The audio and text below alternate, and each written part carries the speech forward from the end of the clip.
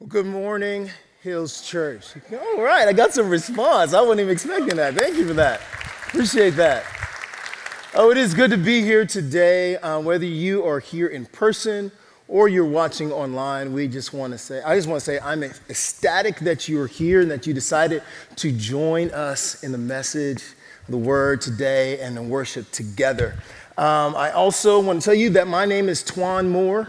There is a Q in there in case you're like, what in the world is that? It is a silent Q. It is like a ninja. It's there, but you just don't know it. So just know my name is Tquan Moore. I'm one of the staff members here. I'm one of the ministers, and it is a privilege for me to be able to speak to you today. And last but not least, I want to say Happy Independence Day to everyone in the room. Yes, happy, and yes, there you go. You can cheer for that. It's a good thing. God has blessed us, and whatever you're going to be doing today, whether you're just kind of chilling, relaxing, or you're going full bore cookout, everything, fireworks, the whole deal, I hope it is a blessing for you. 4th of July is one of my favorite holidays, especially back when I was younger.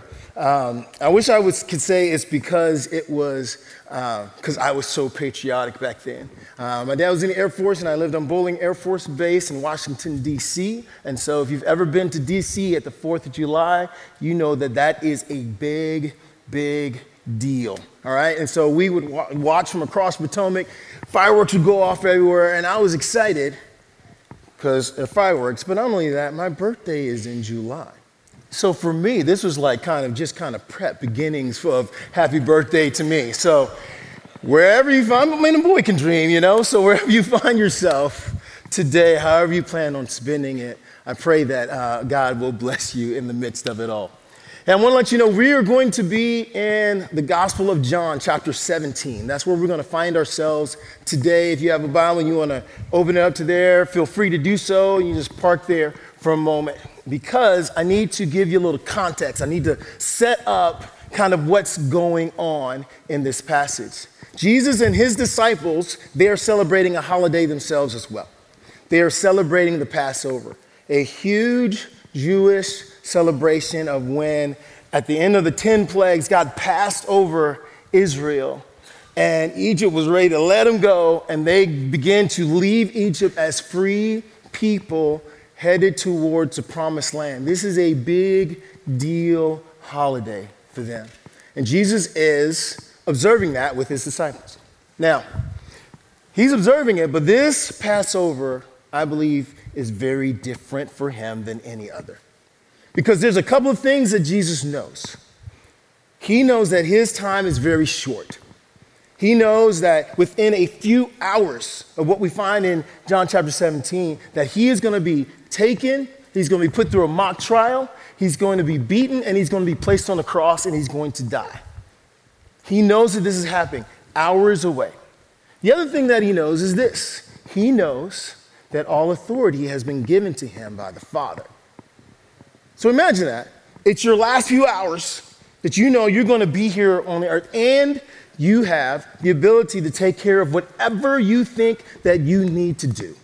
And that is exactly what Jesus is doing when he gets with his disciples. He wants to prepare them for what's about to happen. So he begins to talk to them about the things that are going to go on. He begins to tell them about, hey, one of you is going to betray me. I'm sure that was like a hammer that was dropped, and he gives Judas the old nod. One of you is going to betray me, you know?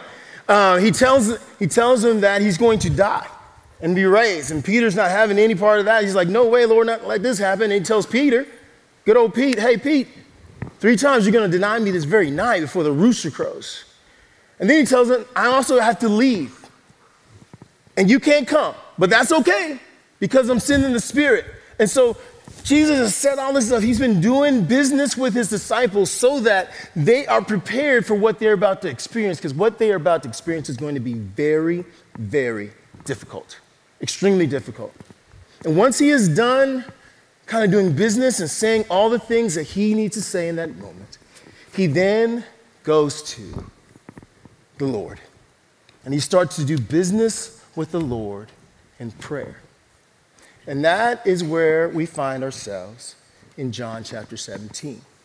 Now, in John chapter 17. When he gets there, we find him praying. He prays for three things. First, he prays for himself. He prays that God will glorify himself through what Jesus is about to do. Secondly, he prays for his disciples who are with him in that upper room, that the enemy, that they will be protected from the evil one. And lastly, he prays for people he doesn't know. People's faces he hasn't seen, whose names he doesn't know. Jesus looks into the future to those who will believe in him because of what the disciples are going to be teaching.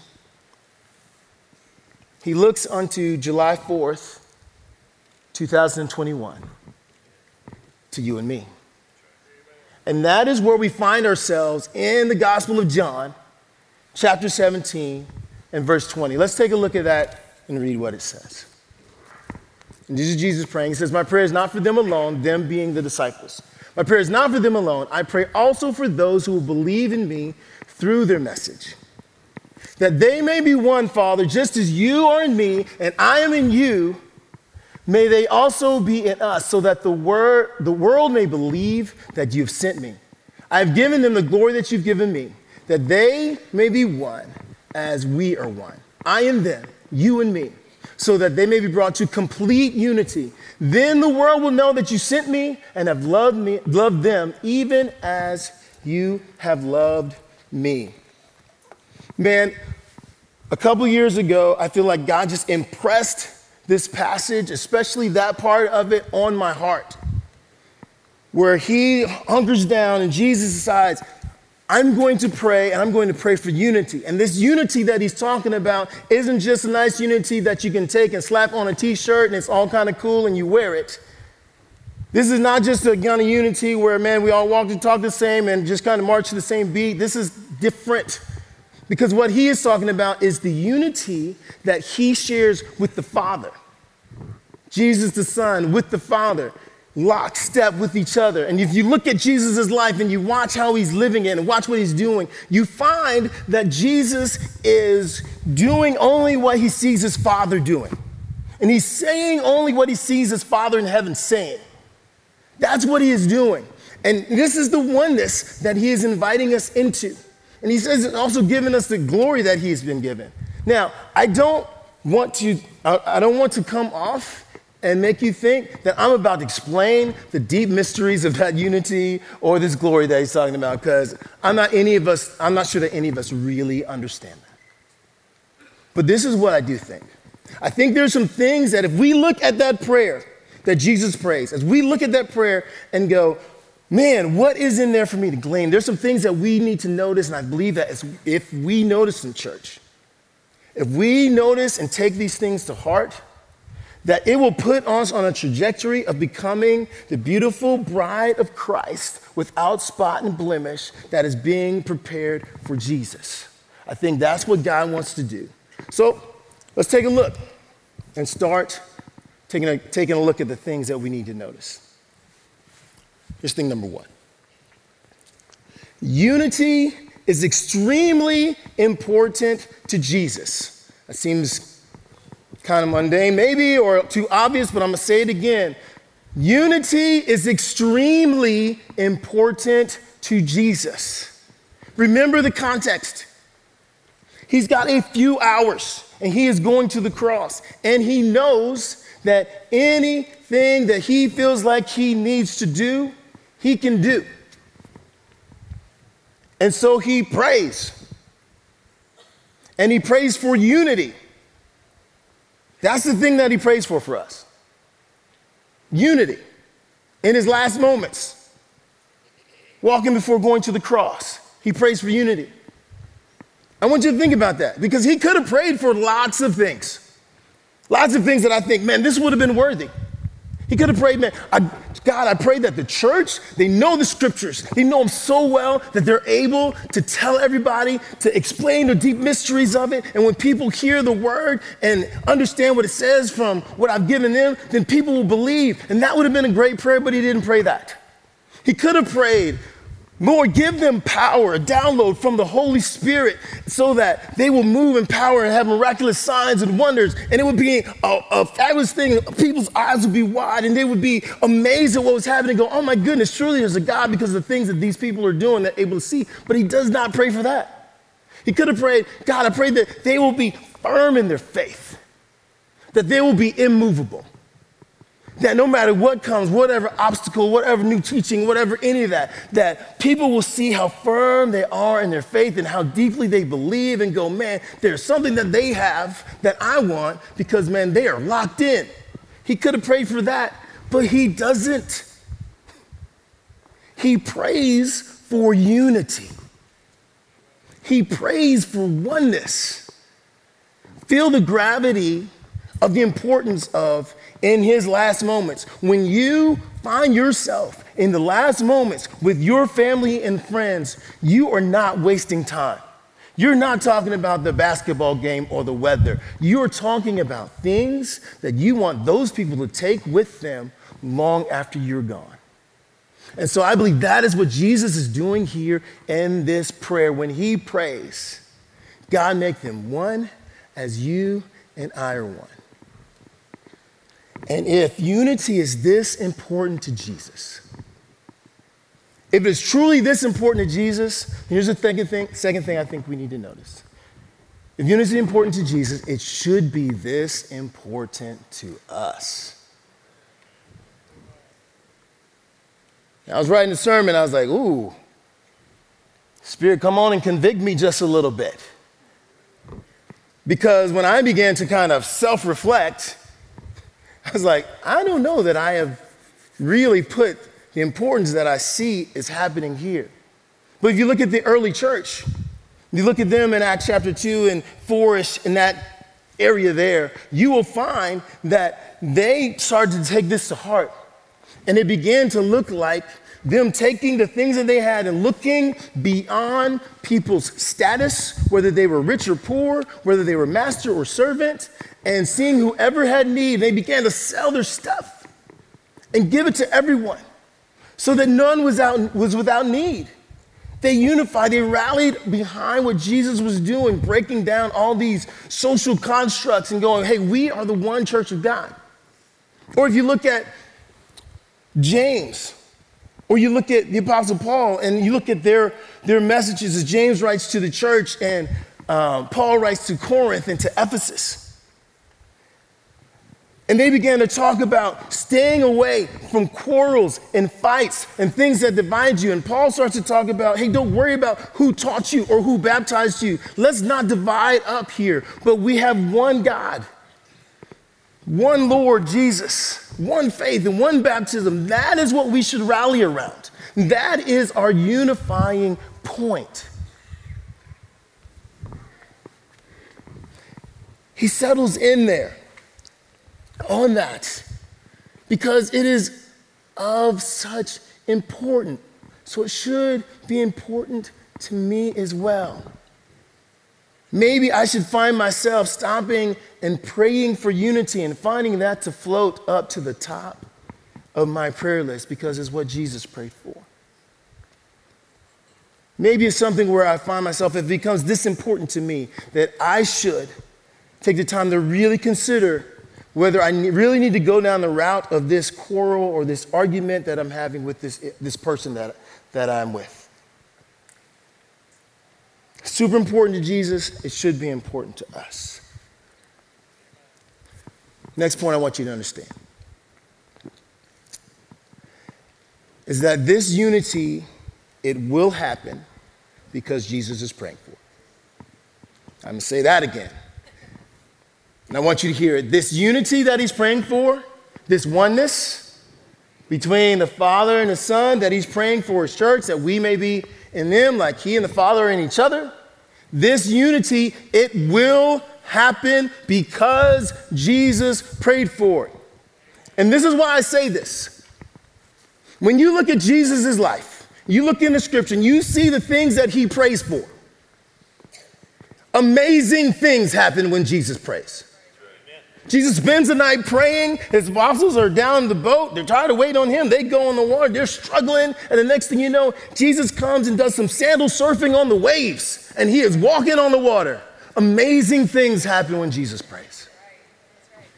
Jesus prays, and he takes the Lunchables back in AD and takes the fish and loaves, and he feeds 4,000 and 5,000 people When Jesus prays, amazing things happen. When Jesus prays, he goes to a tomb to a guy who's been there a minute. In case you don't know, that's slang for he's been there a long time, okay? And he's been there a while, and he prays, and Lazarus comes out, burial clothes and everything. When Jesus prays, amazing things happen. So this thing that he is praying, this is not like wishful thinking kind of deal. This is not the same as the prayer that he prayed when he's about to go to the cross and he's in the garden and he's looking towards what's about to happen and he doesn't want to do it. And he says, Lord, not my will, but thine. This isn't that kind of prayer. I believe Jesus is in lockstep with what God wants. And he's praying into the future for us about what will occur. And so if we're looking at it and going, man, this is not just a cool idea, but something that Jesus and God are moving towards, then brothers and sisters, we need to be moving towards it with them. Amen. Does that make sense? You following with me? Thank you. So, as he prays this,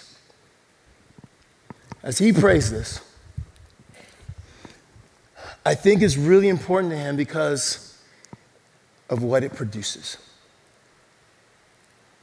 Because there's something that he wants the world to see, something he wants the world to see through our unity. Take note of this next thing. Unity is a key part of God's plan to reach the world. Say that again. Unity is a key part of God's plan to reach the world. Okay? Matter of fact, let's look in the scripture again and see what it has to say. John 17, same place, verse 20, right now. My prayer is not for them alone. I pray also for those who will believe in me through their message, that all of them may be one, Father, just as you are in me and I am in you. May they also be in us, so that the world may believe. All right, hold on. May they also be in us, so that the world may believe that you have sent me.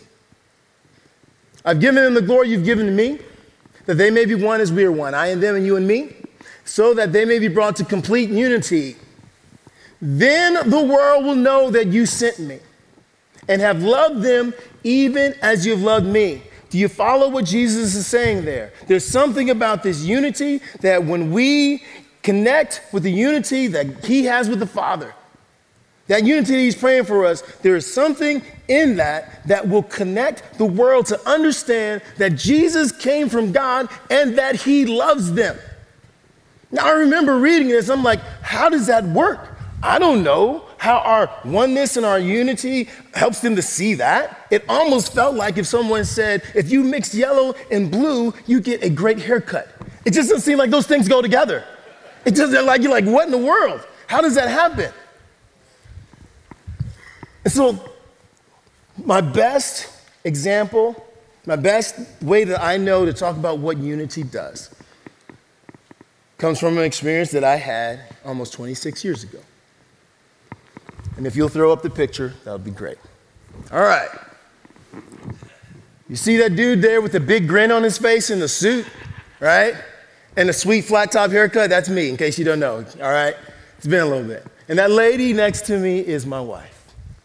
So almost 26 years ago, come August, we were wed on August 19th, 1995. And I want to tell you, as beautiful as that day was, it was difficult getting to that point. Because the racial tensions of the day, because of the struggles that we had with my wife's parents and us dating, it was hard. And when I say hard, I mean like hard. You follow? And so we're dealing with this, and this is like a four plus years of hardness. But when we get to August 19th, reconciliation has begun to set seeds in our family. And we go to that church in Round Rock, Texas. And we're standing there, and people are filling up the auditorium. And they've come to see this union of these two people and their families. And they've come and they're watching my mom and dad take that unity candle, go up and light it. And they're watching Leanna's parents go up and take that unity candle and light it. And there in that moment, they are watching oneness occur before their eyes. Thank you. It was woo for me too. So Leanna and I are in the receiving line, and we're receiving, a lot of people have come. And this really took my notice. There's a group of people who had come that they didn't get invitations from us. Matter of fact, they met us in the invitation line. We didn't know who they were. But what had happened was that friends had talked to them who've known and heard of the struggle and have watched it and said, hey, this is about to happen. We want you to come and see. So strangers get dressed up and they come over to this wedding to watch this union that the world has said should not occur. And they want to see what's going on there. Because there's something powerful when people get together in realness and oneness. And I think that is what Jesus is talking about here. That is what he's talking about when he says that he wants us to be one and that the people are going to look and see that Jesus was sent from God and that he loves them, because there is something that I can't even quantify that is in unity that makes people go, what in the world is that? Tell me more, show me. And I think that is what God wants to happen. That is why it's so important. Amen. Now I'm gonna pause for a second because I've been talking to those of us believers in the room. I mean, that's what the prayer's been about, right? It's been us about being unified, about being one. And some of you may be here in the room, maybe kind of skeptical of this whole religion thing, or Jesus, or not sure what to make of it or whatnot. And if you are here, I want to say thank you so much for coming and being with us. We are beyond honored that you are here. But Jesus has something for you too in this. Because you see, when he is praying for our unity, he's not praying just so that we can have our kumbaya moments by the campfire and frolic forever in eternity together. That is not the reason that he is praying for our unity.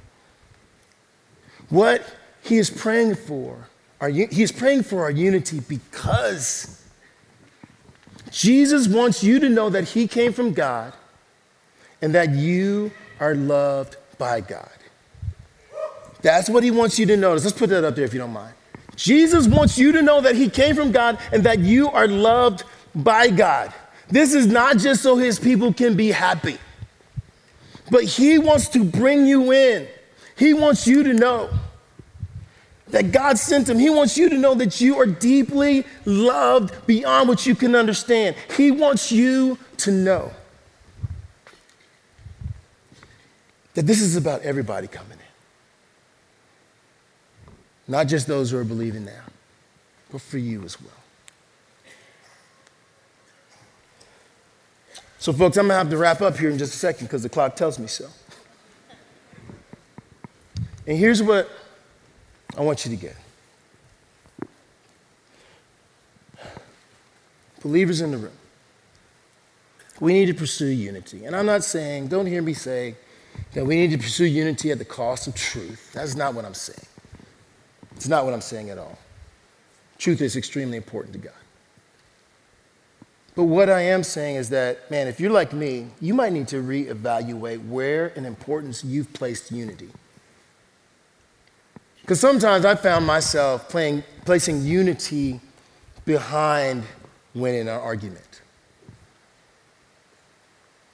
Sometimes I found where people are placing unity behind the thing that they need to post on the internet.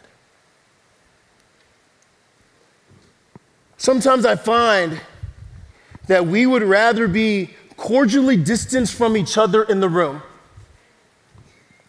than moving towards each other and working out the troubles and struggles that we have so that we may pursue this unity that Jesus has. Because I recognize moving towards someone that you're having struggle with is difficult, but according to Jesus, it is of eternal importance. Eternal importance. So, with that in mind, here's what we're going to do. I don't know if anything that I've said has been speaking to your heart. Whether you're like, man, Tquan, these things that you've been saying, man, God is stirring something in me now. I want you to listen to that. Or maybe God's been stirring something completely different in you that has nothing to do with what I've said at all today. That's okay. I know I'm not too naive to believe that God's not going to move beyond me. We want to let you know that there are people who will be ready to pray with you about those things. We would love to do that. We would love to go to the Father on your behalf. Because when people pray, amazing things happen.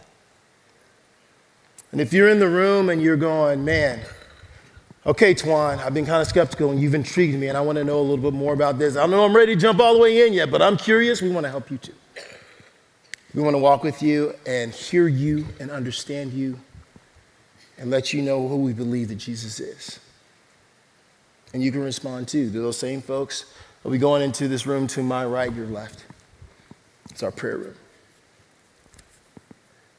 Or maybe God's just been working on you and you're like, bro, before you started talking, I was ready. Okay? And so, man, just tell me how to jump in. I want to give my life to Christ and be baptized. If that is you, we're ecstatic for you as well. So here's what we're going to do. We're going to pray together real quick. And the worship team is going to come out and lead us in a song. And so if you don't mind standing with me, during that time when they come out and they lead us in that song, if you're feeling like you need to respond, I want you to feel free to do so. Let's pray together.